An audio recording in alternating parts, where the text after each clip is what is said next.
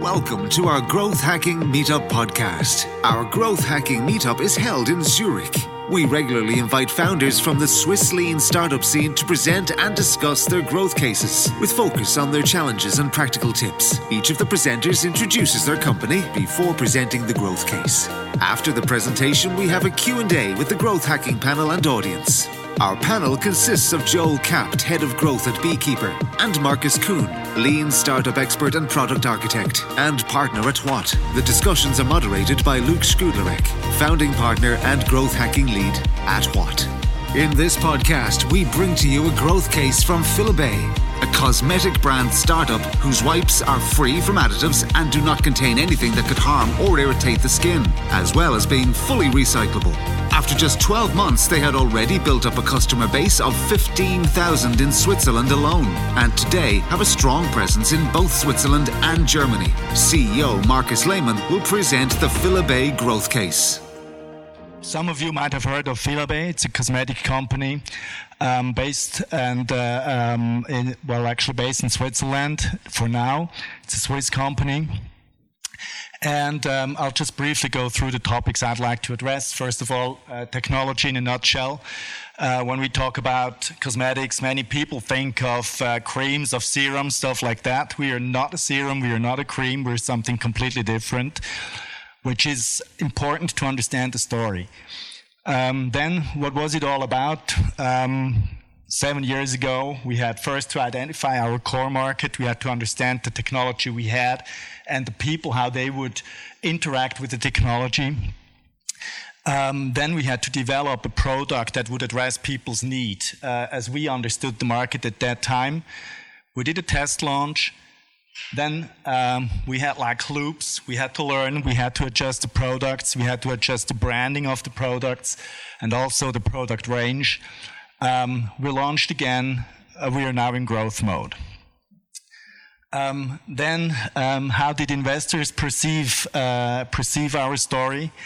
What were the challenges on that side, which I believe is one of the crucial aspects when it comes to growth stories. And now it's so easy, but I'm still okay. And then challenges for the future. Where are we now? What kind of different growths do really exist? So the technology is for women a bit more challenging than for most men. It's the first thermal delivery technology without any additives.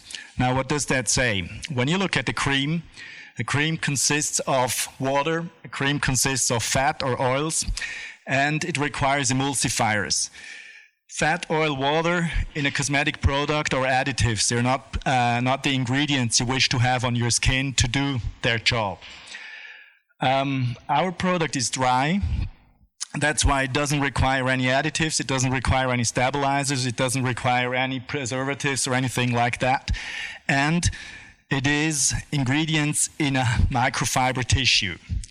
So that adds to some convenience, because what you do is you take off your makeup at the same time you deliver the ingredients to your skin. This sounds a bit fancy, but it is scientifically proven. There is also a medical company. We're doing the same thing there, but on a medical level, not on a cosmetic level. As I said, conventional delivery systems are aqueous, which means they're water-based. All of them, basically, even if you have a tissue. They're wet tissues or moist tissues, so basically it's a cream in a tissue or it's a serum in a tissue. I'm not bothering you with the pros and cons of it, but as women can imagine, it's quite a different thing to apply a cream than to apply a tissue and not use a cream at night. So basically, that was one of the key issues we had to understand first. We had a technology. We realized it has a lot of advantages because there are no additives in it, which means you have 100% active ingredients that can do their job on your skin, and there is nothing that hinders the active ingredients from doing their job. Imagine a cream has 1% active ingredients, the rest is additives. So this sounds bad, but it's the truth. So first of all, we had to understand how would women specifically react when you hand them over a dry tissue, tell them to pour on some water, and then use it as a washing cloth on their face without any makeup remover and so on. viable product. The products today look quite different. They are different in the tissue that is used. We basically distributed them for free to journalists. We distributed them to friends, to pharmacists, to doctors, and we just wanted to hear from them, how do you like it? Now, most of them didn't like it that much, specifically women. They had quite a problem with it, which came back as a challenge. And we had to kind of design a story. What do we tell people without telling them a cream is bad, that they should use a new product? People suffering from skin problems that would accept the new technology, because these guys, they have made the experience that the products they know don't work. That's why they still suffer from a skin problem. Same time, the trick was to gain as much insight from the customers as possible, which means we needed to get the feedbacks. Now, the more offline you go, the more difficult it gets to get feedbacks. You have to go into surveys, into the market. It's very difficult. So our online market, or our online shop that we launched, was a very inexpensive shop at that time. We were in the test phase, so it was difficult to gather the feedback, so we ended up doing a lot of work at hand, if you want. Thanks, Markus. You can grab a seat, I think, here in the middle, and we'll move on to a quick Q&A. I think you guys can grab that one. So let me start with a quick question about the potential. So what do you think is the next kind of step for Filabe, and in terms of growth rate and also the volume? Well, that's a question I'm asking myself all the time, to be honest. I mean, the market is huge. It's the core market of skin problems is roughly $30 billion US. I'd say rather in the Western world, probably including China. But we have just closed a deal with an Indian distributor, and we realized that Indians perceive our product completely different than we do. So that suggests that there is even a bigger market in these countries than we thought, because for them the sheer cleansing aspect of the product is paramount.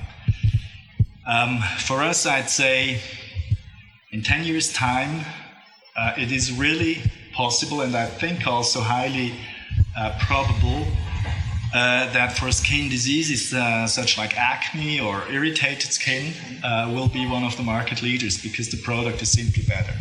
And in terms of MVP and the process of development of the product, based on those learnings, do you think you can now do it faster, or were you fast enough with the product development? To be honest, it took us years, but in the hindsight, you're always you're clever. You know what you did wrong. So it is increasing speed, definitely, specifically also because we have finalized the base technology. We're not in development of the technology anymore. That is fine. I think it's as good as it gets for the time being. So the speed accelerates clearly. The question is, does the speed also keep up with the whole market research, the understanding of the different markets? Markus or Joel, would you like to ask some questions? Or what do you think, Markus, maybe from the product development perspective and lean startup perspective, how do you rate the process that Filabe implemented?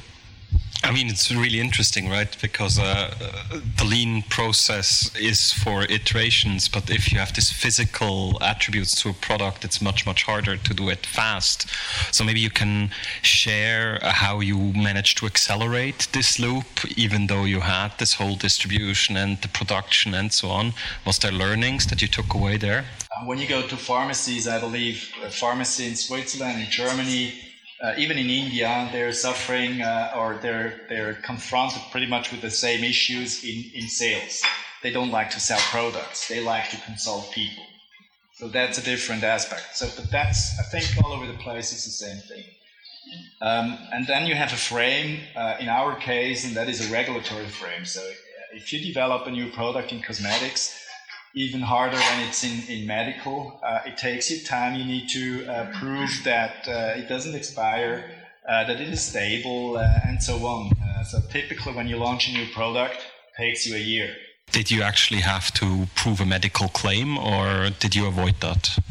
We had to avoid it because if you actually, I'm talking about acne here, being fully aware that we are not a product that cures acne. In fact, we do, but we're not allowed to say it. We talk about pimples. That is no problem. When somebody's suffering from pimples, which is acne, very good at that. It's not medical, so we don't have to prove it, actually. And Joel, from your perspective, I mean, we didn't really talk about customer acquisition. Do you have any inputs or? One rule of thumb is that you never start scaling the business before you reach product market fit, right? And so my question is, how did you, in that case, define and basically grow confidence that now you reach product market fit, so it's set to scale? Well, let's say in the DACH area, Austria, Switzerland, and Germany, cultural fit is pretty much the same. So basically, there is so and so much people suffering from irritated skin, there is so and so many people suffering from acneic skin, and so on. So basically, the market is in front of you. Then the question is, when you go to Asia, do you need a whitener? Yes, no, for instance. And these are the questions you really have to address. And we developed the whitener. And then we listen to the market, how people talking to us about it. They do, so it's But you still have only 6 products, right? So that's a good decision in a way to have less products. I'd say when it comes to more than 10 products, it's getting really complicated for a small company. So 6 products, I'm totally happy with. Yes. We have also, Markus, do you want to add something? Because we have a couple of questions from the audience. Yeah, kind of how I would measure maybe product market fit, if I would have to, would be in rebuys. So I would see how many people stick with the product, and that's kind of a metric that I think would be one to be optimizing for, because my personal assumptions here, not knowing too much about it, because Luke is really quiet about these things, is that... As a disclaimer, I actually work on the campaign for Filabe, so yeah. I know the company quite well. But I would assume that the customer acquisition cost probably is higher than the margin on the first month. So it probably makes sense to optimize for that in the long run, at least, when the patient investors run out of patience. True. I mean, that is one of the crucial aspects. The thing is, in cosmetic, people have a super low loyalty to products. They rather stick to brands than the products. So that's why you see, like, every 2 or 3 months when you watch TV, you see a new Nivea campaign for a shampoo. It's not because they have developed a new product. It's because they repackaged it and renamed it, so people have a reason to rebuy it. We also have a couple of questions from the audience. We won't have time to ask all of them. The first one is there a certain growth channel that helped you I think it's scale. You never know exactly how different channels interact with each other. One of the most important decisions was to stick to pharmacies. It's not interesting in terms of margins. Obviously, you give up roughly 50%. Then you're in direct competition to easy-to-sale products because the rest is creams. But nevertheless, we gained trustworthiness with it. People believed it. Also, when I talk to UK people, I tell them we're on sales in Swiss pharmacies. That helps a lot. Mm-hmm. The rest was really a trial and error online, which you're mainly responsible for. So that was important. And in terms of any growth hacks that you think helped you get a boost in sales or traffic? Really, we had nothing to do with it. Well, you try to replicate it, but there is a lot of steps to get people on TV, and then, we were bombarded with questions or with assaults. So were you paying the doctor? Mm-hmm. No, we were not. So that helped in the end. Mm-hmm. So basically, to get that again, you can talk to doctors, you can distribute your product to as many people as possible, but I think that's what you can do there. And in terms of content production, so the next question is, are you producing a lot of educational content to educate the market? Because especially if you're disrupting the creams, you have to explain it. The first difficulty we faced is we explained people that our product is also a perfect cleanser. So we ended up being a cleansing tissue because it's a tissue, you see it, people know cleansing tissues, but they don't know tissues in combination with active ingredients when they're dry. So basically, it was rather a negative aspect. So we stopped talking about the cleansing altogether. I think that was one of the most important things. And then it comes to the Swiss market. Here, many people know us, so they know, oh, it's the guys with the tissues. So we can now talk again about cleansing. Now we go to Germany, we don't talk about cleansing. So I think that is the iteration you have to understand in the market. And in fact, that is a growth engine or a growth stopper. And is it? I guess it's difficult also to change those perceptions because it takes time, right? So you can't experiment as easily with your brand. Well, you do that in the very beginning. And that was really what we did when we distributed the products almost for free. The price point is it's a very important information point because people that sell a cleanser, if our products are perceived as a cleanser, at 60 Swiss francs, typically it's not a cleanser.